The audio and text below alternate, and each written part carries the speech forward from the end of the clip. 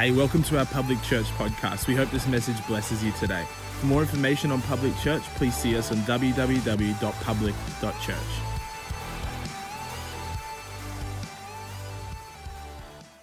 So just thinking, gosh, this time next week on the 16th on Mother's Day, 16 years ago, Liam was born. It's going to be his 16th birthday. I know.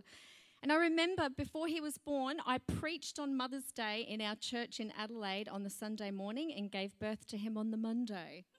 That's like, right? That's work ethic right there, people. Just keep on keeping on. But Mum and Dad remember that. Remember that? Massive belly, and I dropped Georgia off. Mum and Dad took her home from church and then went to the hospital the next morning and had Liam. There you go. You don't want to hear the story with Ashton. I went into labour with him on our youth camp. Like on the youth camp, but didn't know I was in labour. Whole other story. I'll tell you guys one day. Hey, I heard that last week was amazing. Izzy preached last week. I heard he did a phenomenal job. Cameron and I were repping the public family in Adelaide, so we helped to run Youth Alive conference over in Adelaide. And of course, you guys know Sam and Hannah Long, who have been a part of our family, our church family here. They've come and spoken here before, but they run Youth Alive in South Australia, but they launched their church, Nova Church. And so Cameron and I got the privilege of being able to pray for them, and Cameron spoke. And so this is their first real deal big week of being a big church, and we remember what that's like a couple of years ago. So, and Cameron still isn't here. He actually flew out last night to the UK. So he says hello. He's actually going to a Craig Rochelle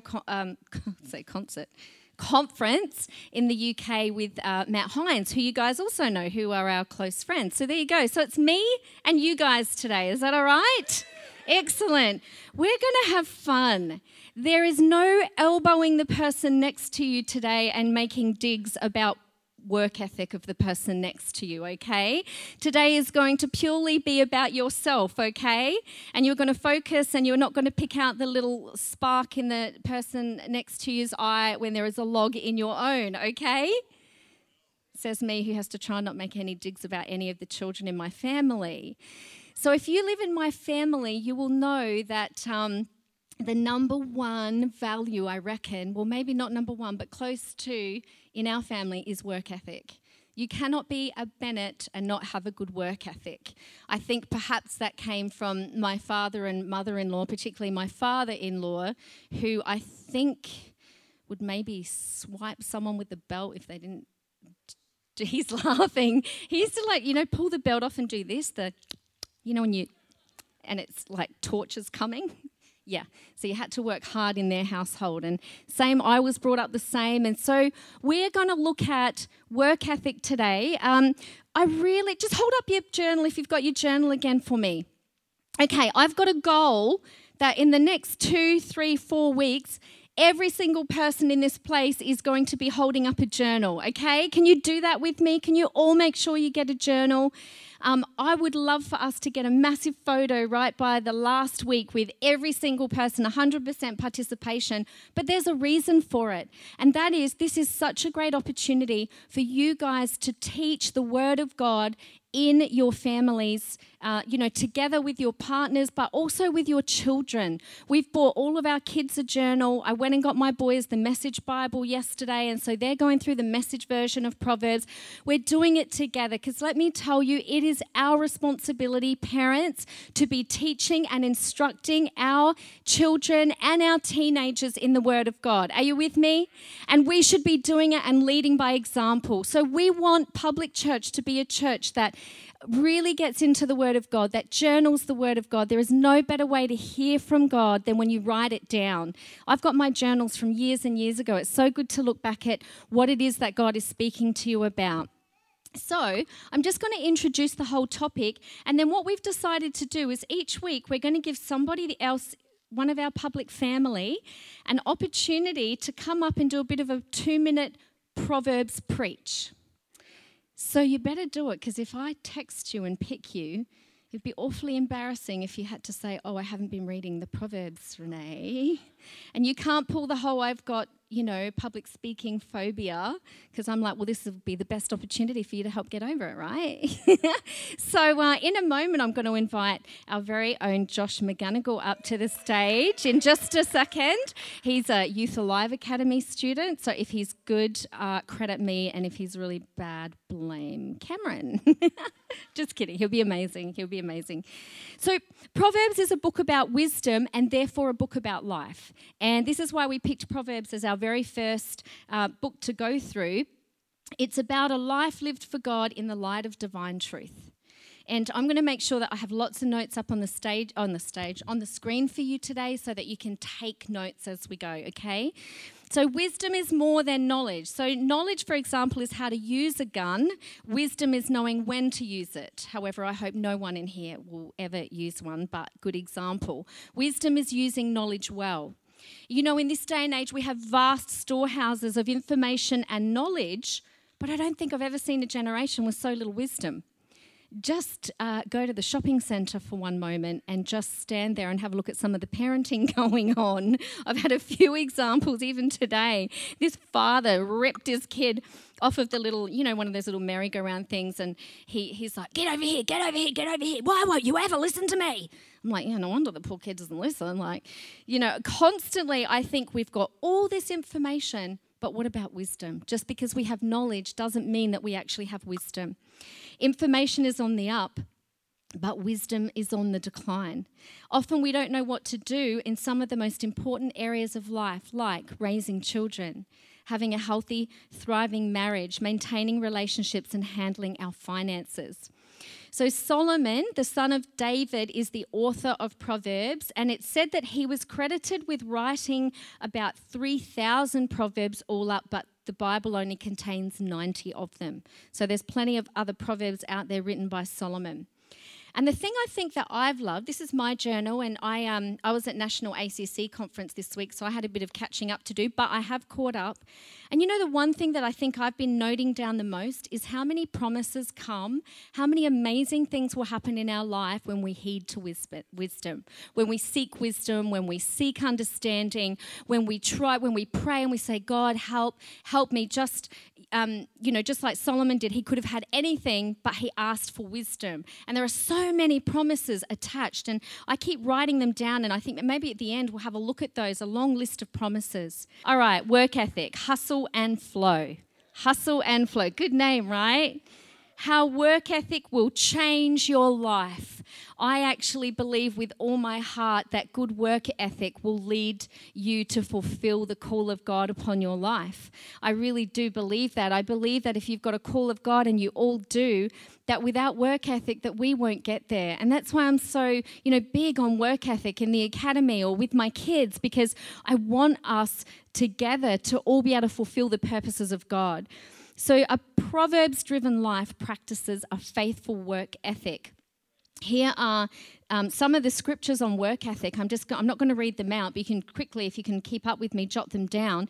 You will find work ethic throughout Proverbs in chapter 6, 10, 11, 12, 13, 14, 15, 16, 18, 19, 20, 21, 22, 24, 26, 27. I think God has something to say about our work ethic, right?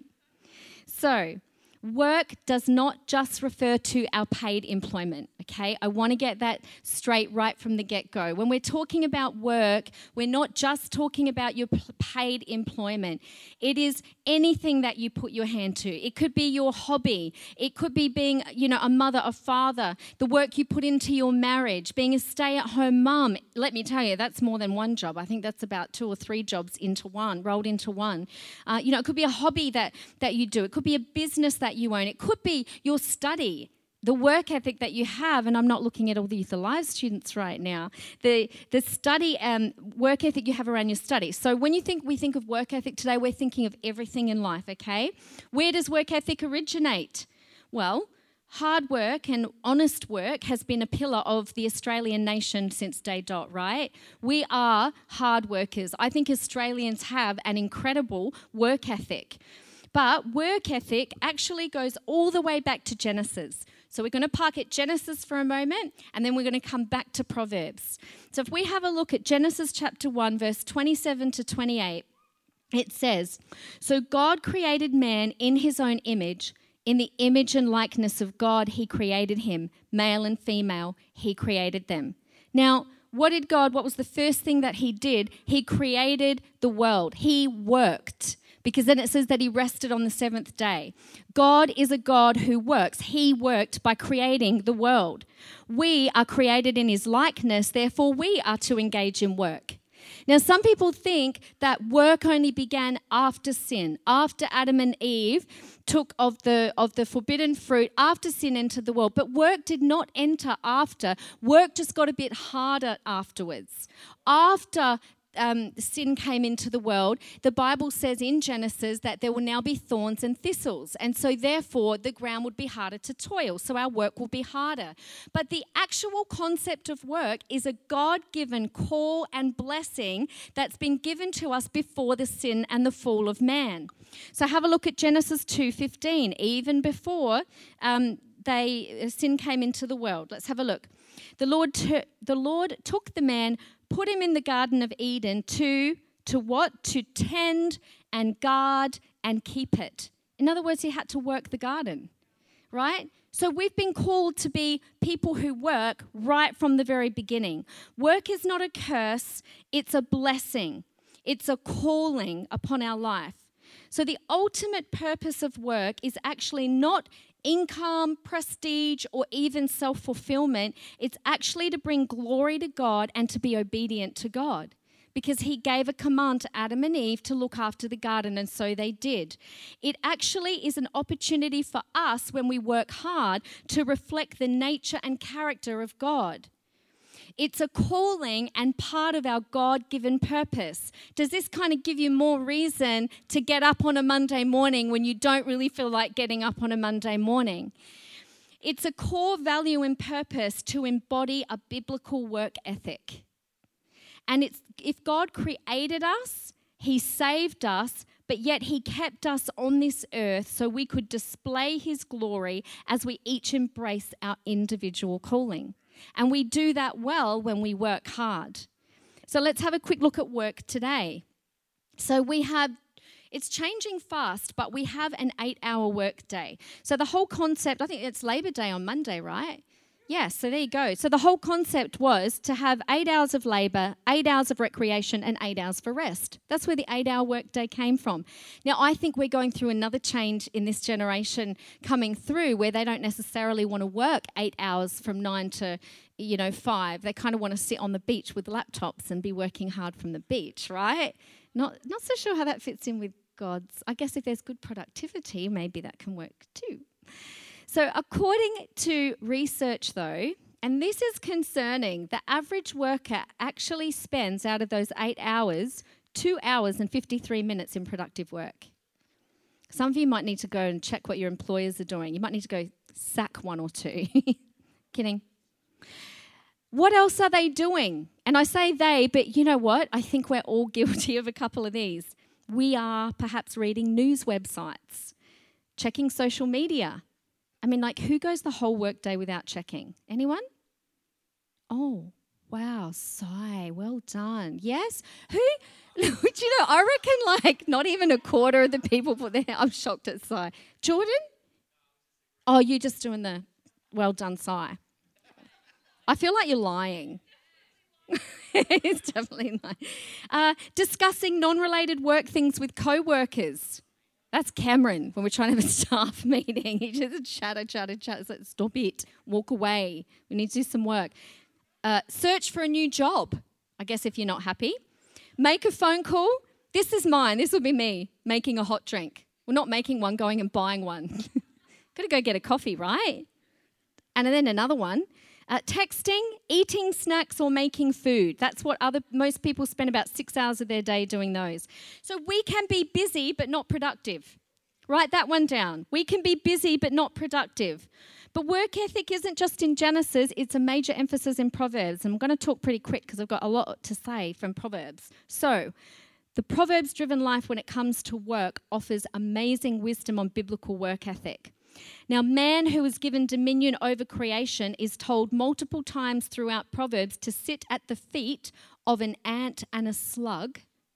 and I'll read it to you in a moment, to learn lessons on work. So our sin nature has actually reduced us to being tutored by some bugs and slugs. There are actually 14 different times that the Proverbs mentions the ant and the slug. Okay, so if the Bible's talking about an ant and a slug 14 times, then God's trying to teach us something through a teeny tiny ant, right? Talk about pride levels going down. So Proverbs 6 to 11, let's have a look. You'll be reading this in 2 days. No, tomorrow. There you go, we're doing tomorrow's today. Go to the ant, you sluggard. No, right? It's pretty harsh. Consider her ways. Notice how the ant's referred to as a her. And I think maybe the sluggard's referred to as a him. Oh my gosh. Shall we go there? Okay. Let's see. Let's see if I'm right. I don't know if it does refer to the sluggard as a he. Let's just check this. So consider her ways and be wise, which having no chief, overseer or ruler, provides her food in the summer and gathers her supplies in the harvest. How long will you sleep, O sluggard? When will you raise out of your sleep? Yet a little sleep, a little slumber, a little folding of the hands to lie down and sleep. So will your poverty come like a robber or one who travels with slowly but surely approaching steps, and your want like an armed man making you helpless. Okay, I take that back. It hasn't said he yet, but I'm watching. So the ant, everyone say ant. Sluggard. They epitomize opposing kinds of work ethic in the Bible. They are the complete polar opposites. Biblical work ethic, non-biblical work ethic. So here we go. Point number 1. What can we learn from the ant? Work faithfully without accountability. Work faithfully without accountability. Verse 6 to 8 actually said that she does not, having no chief, no overseer, no ruler, no boss, still provides and does her work. So you can tell someone's work ethic. This is how you can tell someone's work ethic. What do they do when nobody's looking? What do they do when nobody tells them what to do? My children know by now that I test them on a regular basis, that if I've gone out and I'm about to come home, I think there is a whirlwind of quick, do the dishes, quick, go put the dogs out, do this, do that. Because they know that what happens when I'm not there actually tells me a lot about who they really are, right? The ant does all of the following with or without structure, with or without accountability. So let's have a look. This is what they do. They are productive. Do you know an ant? I was looking this up. This is fascinating. An ant actually does work 24/7. Now, I'm not advocating working 24/7, but they take a power nap every 6 minutes. Right? Who's a power napper here? You power nappers? Oh, good luck. Yeah, you can. My mother-in-law is a power napper. She falls asleep. No, Dad's a power napper. Cameron's a power napper. If I wake up from a power nap, I feel like I've just been on drugs. So I'm just like more like the Duracell bunny. Go, go, go, go, go, go. Go, go, go. That's kind of me in our family. Okay, the ant is diligent. The ant is industrious. Do you know that the ant can lift 20 times their own body weight? 20 times. They are self-motivated. I love this. Do you know different ants specialize in different jobs? Different ants have different, very specific jobs, and they're never told what to do. They just go and do it. They have initiative. I think one of the best things that we can have in life is initiative. It is a massive bonus if you can have initiative. They go beyond the bare minimum and respect authority. Every colony is actually a family in the ant colony. There's a mother, which is the queen. The adult daughters, again, are the workers. I know, right? I'm not quite sure. The men didn't feature until it was mating time, actually, in the thing that I read. No kidding. The girls work, and then there were babies, the eggs. But the queen doesn't boss the workers around. The workers know what to do. So an ant has an innate desire and a natural desire to work industriously. They do not need to be persuaded, forced, given incentives. They don't require coaching, pep talks, motivational speakers, books, podcasts, or KPIs. Right? Now, I'm not just talking about you at your work. What is your bedroom like right now? Like, don't answer that. Like, how did you leave your bedroom today? I'm like, bed made, clothes away. I even dusted and vacuumed before I left. Anyone else? Oh, a few of you. Yes, you're my people. Whose bedroom right now, no bed made, clothes all over the floor? Who's going to admit it? Some people are proudly owning this, proudly owning it. Okay. So, we had someone work for us a few years ago who had a lot of charisma, but pretty low on the work ethic. And this person was the life of the party. Everyone knew when they walked in the room, but they were kind of more like the slug than the ant. We employed them to help take some of the load off of us, but instead it actually created more of a workload. Oopsie doopsie, that's okay. Crying baby. All good. The worst thing is to have no initiative. Because I remember they came to me and they said, oh, can you give me KPIs? And I'm like, I understand KPIs are good, but sometimes you just got to be able to see what needs to be done without KPIs. The ant needs nothing imposed from the outside, and they don't only work when somebody is looking. So if left to your own devices, what do? We are called to work not just when someone is watching or making us. Now, this is backed up. Everyone turn to Colossians chapter 3, verse 22 to 24. So have a look. It's up on the screen. So this backs up what we're saying in Proverbs. Servant, obey in everything those who are your earthly masters, not only when their eyes are on you as pleasers of men, but in simplicity of purpose with all your heart, because of your reverence for the Lord and a sincere expression of your devotion to him. Whatever may be your task, work at it heartily from the soul, something done for the Lord and not for men.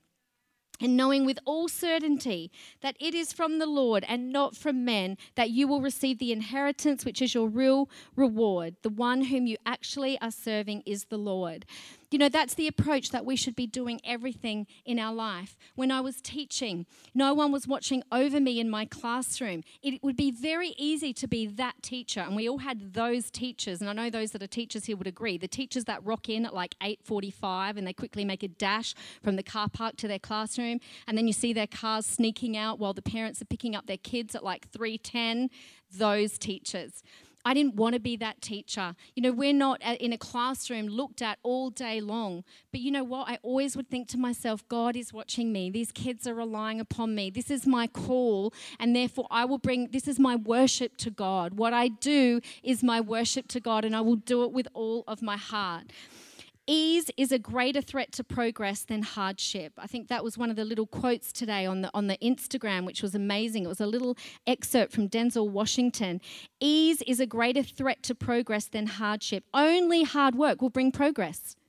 Only hard work on your marriage will bring progress. Only hard work on sitting your children down and teaching them and training them and disciplining them over and over and over and over is what brings progress. Having a business, only hard work will bring progress. So in Proverbs, number 2, this is our second one is this: our habits define us. Your habits, my habits define us. Now, if you have a look, we'll read just a little bit of it, but Proverbs 26, verse 13 to 16 talks about the sluggard a little bit more. Oh, I think we're coming to the word he, actually. I just looked ahead. I knew it was in there somewhere. Now, the sluggard's regular habit is when he wakes up, he doesn't get up. He lays there. That was a wife to a husband. Oh, he lays there because that first scripture said that he just lays there on his bed, like kind of, with one hand over the other. He rolls over. This scripture, this is an awesome scripture. It rolls over like a door hinge. What does a door hinge do? Backwards, forwards, side to side, not going anywhere, side to side. That's what a sluggard does. Lots of kind of average work, no progress. So chapter 26, verse 14 in Proverbs says this: as the door turns on its hinges, so does the lazy man move not from his place upon his bed. Sorry, boys. I love you all. I do. I do think girls work harder sometimes, but it's all right. There is a cause and effect in the Bible between idleness and poverty. Now, I'm not just talking monetary poverty. Okay, so write this down. There's at least 14 passages in Proverbs connecting idleness and poverty. So we're not just talking about money here. We're talking about not just loss of income if you're idle, but loss in our relationships. If we don't work hard in our marriages, we lose out. If we don't work hard on our career, we lose out. If we don't work hard on raising our children, we lose out. So let's have a look. This again is backed up in 2 Thessalonians chapter 3, which backs the same one up. For while we were yet with you, we gave you this rule and charge. If anyone will not work, don't let them eat. Indeed, we hear that some among you are disorderly, that they are passing their lives in idleness, neglectful of duty, being busy with other people's affairs instead of their own and doing no work. Now we charge and exhort such persons as ministers in him, exhorting those in the Lord, that they work in quietness and earn their food and other necessities. So we have to choose not to be diligent. If you're idle, you're choosing not to be diligent, which is sinful. It violates the primary call that God has given us to be idle, to be not diligent, to be not hardworking, whether that be your business, your study. I say to our students all the time, here's your online work for the week. I'm not going to run and chase you, but do you know what? I know that years down the track, because I've been in this, I've been a teacher for 20 years, I've been in ministry for 20 years, I know that it's the person back here that does the hard work that gets up here in the end. And then everyone else is like, how did they get there? Oh my gosh, that's not fair. Do you know the price that they paid back here? Do you know they're usually the students that are the ones that they open up their Bible, they listen to their video lectures, they do the things that they're asked to do, not because someone's watching them, but because they know that they've been called of the Lord, and so they work at it with all of their heart and soul unto the Lord. Let's go there on kids for a minute. Oh, can I go there for just a second? Okay, I'm with you on this, right? I've got 3 of them. And I will not. Liam's like, Mum, do not mention me today. I'm like, no, buddy. Mind you, he's actually got great work ethics. I'm like, I don't need to mention you. So, the future welfare of your child depends upon you teaching them now. And teaching them well. And teaching them to work hard early in life. One of the most valuable contributions a parent can make is to teach them. You know, the day 3 talked about let your heart keep my commands. It doesn't say let your behavior keep my commands. It says let your heart keep my commands. I used to follow a parenting series called Growing Kids God's Way. I think now it's called Baby Wise, Toddler Wise. It goes right up to your teenage years. And one of the best things I learned from that series was this: you need to train the moral heart of your child. So if my kid was doing something like, I don't know, running around the church foyer and people had hot cups of coffee or something like that, for example, I wouldn't just say, hey, I'll use Liam. Sorry, Liam. Hey, Liam, stop. He was always the one running. Stop. I wouldn't just tell him stop and expect obedience. I would tell him why. I'm like, buddy, come here. Because why? I didn't want him just to learn the behavior. I wanted him to learn from the heart, the moral heart behind why we were doing what we were teaching him. And I'd say, sweetie, have a look at all the people with hot coffees around. Have a look at some of the elderly people here. I don't want you to trip them up, buddy. That's why mummy doesn't want you to run. Can you see? And that goes on and on right up until they're teenagers. I could give you so many examples. Give them age-appropriate stuff. Make them make their bed, wash the dishes, vacuum, clean the bathroom. We have to teach our kids to be strong. We have to teach them and expose them to the world as much as we can. That is the antidote to their vulnerability, is to teach them to be strong because it arms them for life. Teach them that, yes, life can be tough, but we are tougher. Reward them for good work. Teach them what no means. Oh my gosh, I could do a whole series on that. You know what? You say no and they scream and parents go like, oh my goodness, no, what am I going to do? Oh my gosh, they're screaming. Who cares that they're screaming?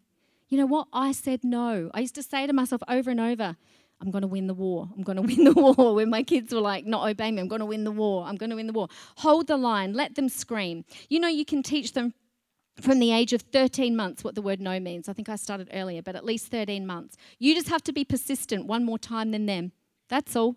I remember Liam, when he was 14 months old, he threw himself out of the cot. Cameron was away. He was a handful when he was little. He kept throwing himself out because he didn't want to go to bed. And I'm like, it's your bedtime. You're going to bed. 14 times I think I counted. And every time I'm crying. I'm like, is he going to break me? No, I'm going to break him. And I would go back and I'd put him back in and I'd say, Mummy said stay. And I'd walk off again and go, and then he'd come out again and I'd put him back in. Mummy said it's bedtime. 14 times until he was so exhausted. He was crying, I was crying, but guess who won? Yes. And guess who still wins? Because do you know why? He's now 6'1". He's now taller. Do you know the only thing that makes him obey me now? It's not me picking him up and putting him in his bed. It's my word. But guess where he learned to obey my word? Back when I said no when he was 13 and 14 months old. Okay. Here's a quick checklist to see. We're going to finish up. A checklist to see if you are a sluggard. Okay? No elbowing the person next to you. Okay, here we go.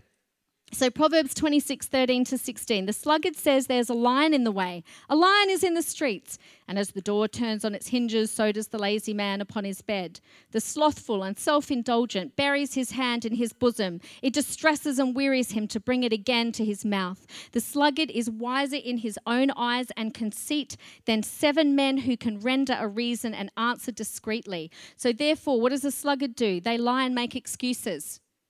Oh, we're all good at that, hey?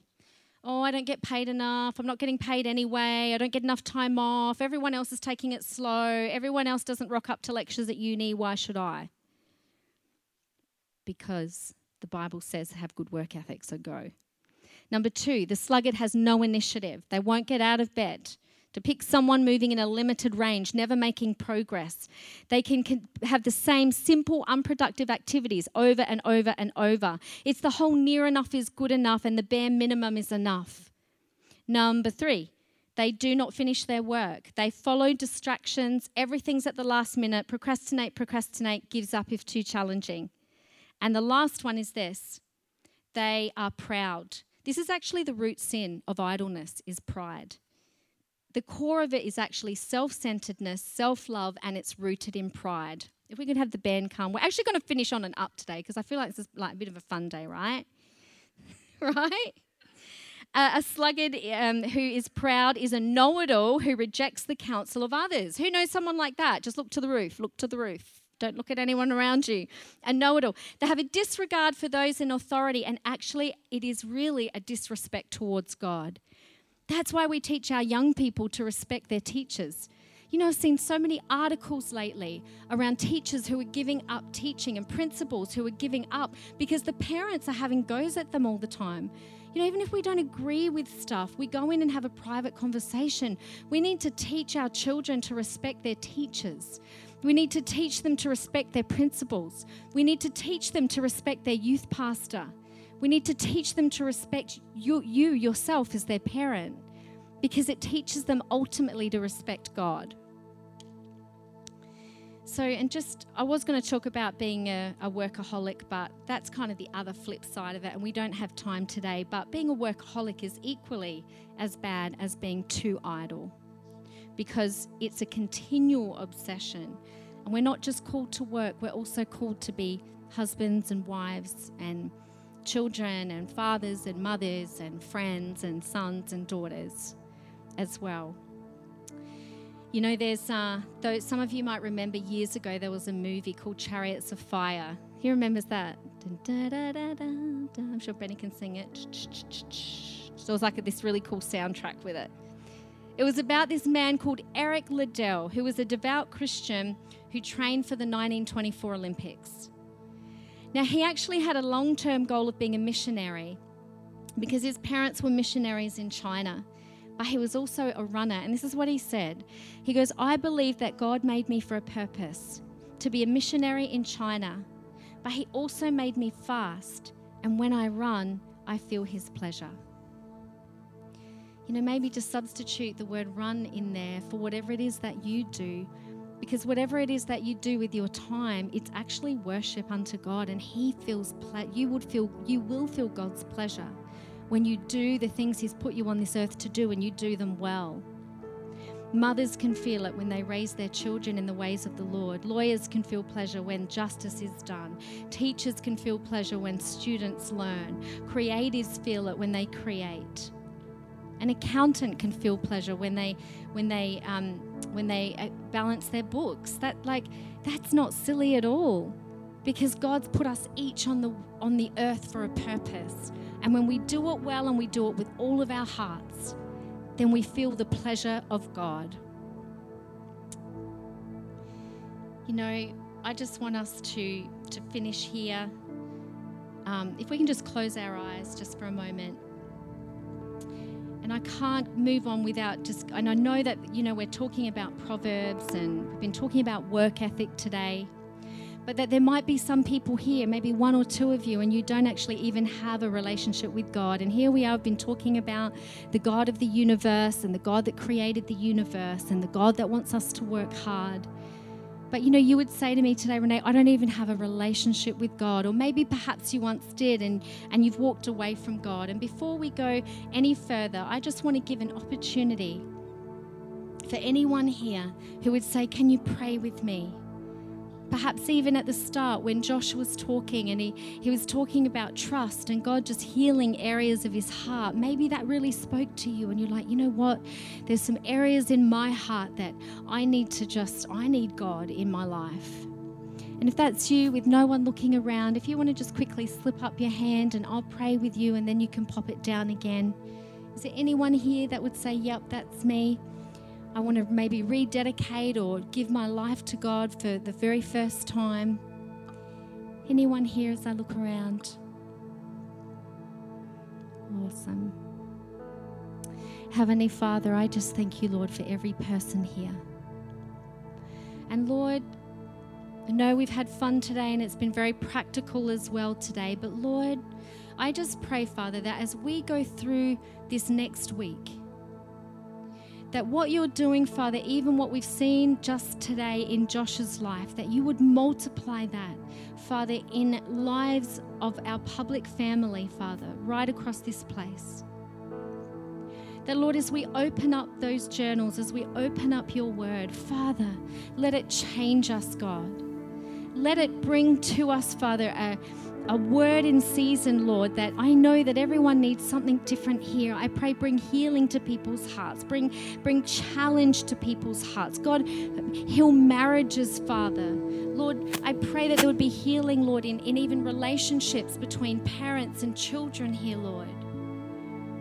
That, Father, if there are any children that are away from you, God, that even as we go through the Proverbs, Father, that we would just be believing that wisdom, Father, you would give us wisdom with how to speak to our kids. And Father, that you would just reach out and touch their hearts like only you can. And I thank you, Lord, for what you're doing. I thank you for what you're doing in every life here. In the mighty and precious name of Jesus. And everyone said, Amen.